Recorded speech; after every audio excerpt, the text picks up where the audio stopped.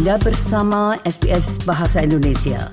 Dapatkan lebih banyak lagi cerita bagus di sbs.com.au/Indonesian.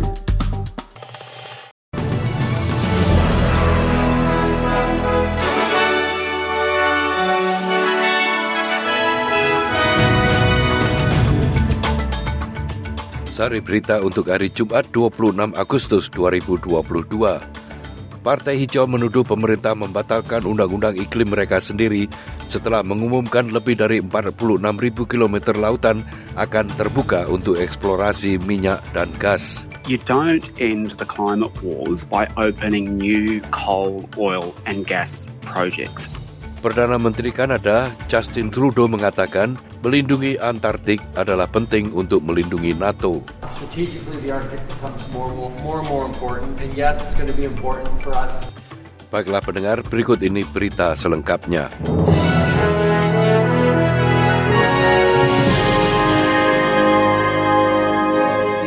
Berita selengkapnya. Para pemimpin First Nations bertemu dengan pejabat pemerintah dalam pertemuan Joint Council on Closing the Gap di Adelaide.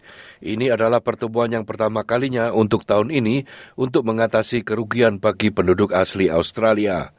Bulan lalu Komisi Produktivitas merilis data dan menemukan lebih dari 2/3 target penutupan kesenjangan yang tidak terpenuhi. Dewan itu mengatakan akan berfokus pada target kesehatan, pengasuhan anak dan kesejahteraan serta keadilan. Menteri Urusan Pribumi Linda Burney mengatakan pemerintah federal bekerja sama dengan negara bagian dan teritori untuk mencabut usia tanggung jawab saat ini 10 yang telah melihat anak-anak di penjara. Ia juga mengatakan target-target ini akan bekerja sama dengan suara adat untuk parlemen. You cannot do what we need to do in terms of closing the gap unless there is proper data to make sure that the efforts and the resources that we're putting into areas are the areas that are most in need. It is not up to governments to decide those places. It is up to organisations led by Pat and the Coalition of the Peaks to tell government where our efforts need to be put.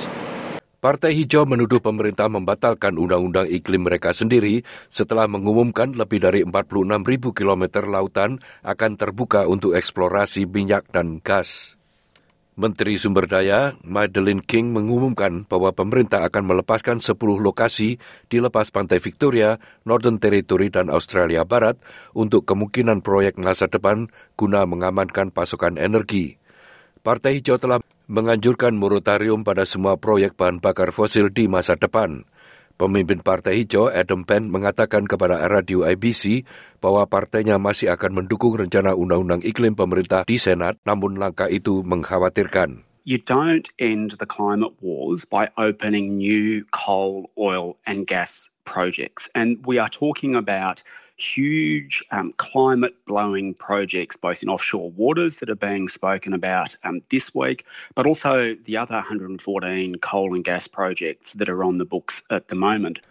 Layanan pemerintah dan Menteri NDIS Bill Shorten mengatakan ada kasus bagus bagi para menteri koalisi senior, termasuk mantan Perdana Menteri Scott Morrison, untuk dibawa ke hadapan Komisi Royal tentang Robodebt.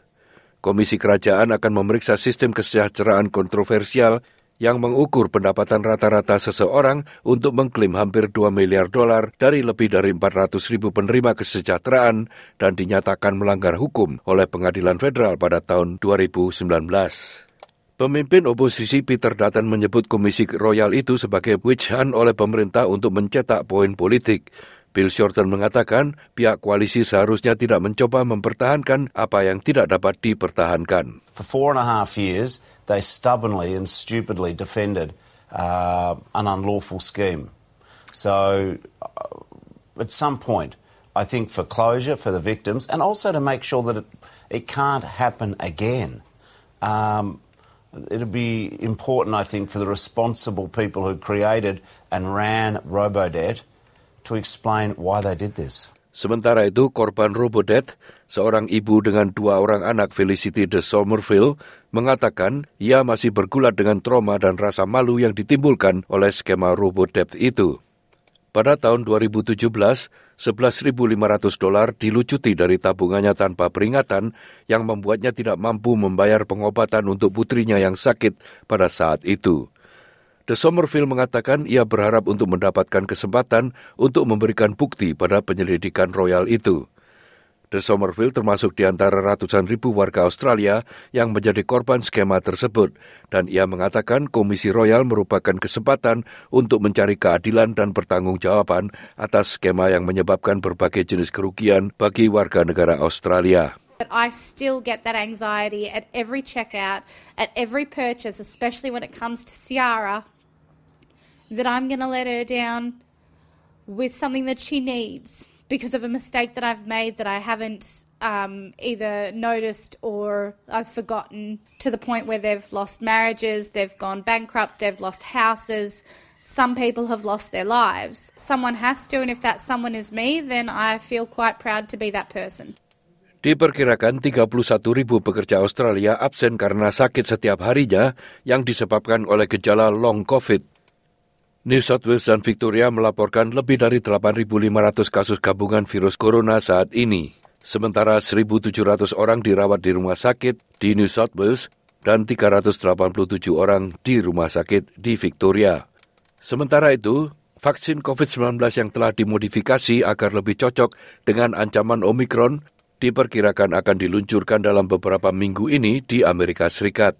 Pfizer dan Moderna meminta regulator Amerika Serikat untuk mengesahkan versi modifikasi dari vaksin booster mereka. Varian Omicron BA.5 saat ini menyebabkan hampir semua infeksi COVID-19 di Amerika Serikat dan sebagian besar di dunia. Namun vaksin COVID-19 saat ini hanya cocok untuk varian virus corona yang beredar pada awal 2020. Administrasi Makanan dan Obat-obatan Amerika Serikat sedang mengevaluasi apa yang dikatakan oleh para ilmuwan sebagai vaksin bivalen dan diharapkan akan diputuskan dengan segera. Kepala vaksin FDA, Dr. Peter Marks, mengatakan booster yang dimodifikasi itu akan dapat membantu dengan segera. By changing the composition of what is in these boosters, we are able to elicit and essentially refresh the immune response so that it will hopefully do a better job of eliminating the virus.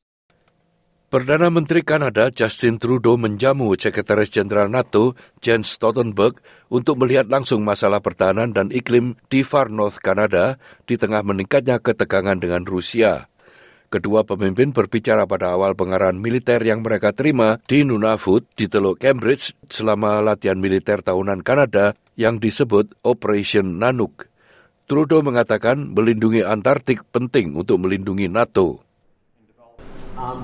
As we face a changing world with new geopolitical threats, strategically the Arctic becomes more and more important. And yes, it's going to be important for us to keep investing in the science, keep investing in defense, to make sure that we are able to protect the Arctic and by extension North America and indeed NATO.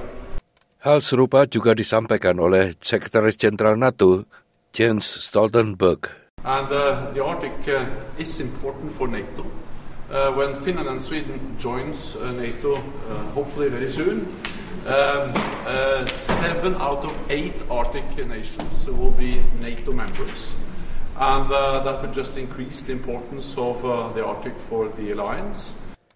Para pejabat Ukraina mengatakan reaktor nuklir yang bekerja di pabrik Zaporizhzhia terputus sebentar dari jaringan listrik karena kebakaran yang terjadi di dekatnya mempengaruhi kabel pengaliran listrik itu. Namun Ukraina menuduh Rusia mencoba mengalihkan listrik dari pembangkit tenaga listrik itu ke jaringan mereka sendiri. Menteri Luar Negeri Ukraina, Dmytro Kuleba, menjelaskan tentang kebakaran yang terjadi di hutan di dekat pembangkit tenaga listrik itu. On Zaporizhzhia, the situation is extremely dangerous. I'm receiving reports that there are fires in the forest near the power plant. And we still have to examine this issue more. Organisasi Kesehatan Dunia mengatakan jumlah kasus cacar monyet yang dilaporkan secara global telah menurun 21% pekan lalu setelah tren peningkatan infeksi selama sebulan. WHO menyatakan wabah itu sebagai darurat kesehatan global pada bulan Juli yang lalu. Sejauh ini lebih dari 41.000 kasus cacar monyet dengan 12 kematian telah dilaporkan dari 96 negara dengan mayoritas kasusnya berada di Amerika Serikat. Penurunan jumlah kasus itu berpotensi menandakan bahwa wabah itu telah menurun di kawasan Eropa. Meskipun demikian, Ketua WHO Tedros Adhanom Ghebreyesus mengatakan bahwa kasus di Amerika Latin masih marak. There are signs that the outbreak is slowing in Europe, where a combination of effective public health measures, behavior change, and vaccination are helping to prevent transmission.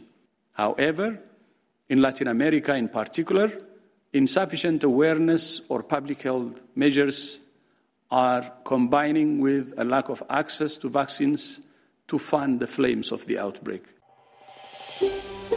Anda ingin mendengar cerita-cerita seperti ini? Dengarkan di Apple Podcast, Google Podcast, Spotify, atau dimanapun Anda mendapatkan podcast Anda.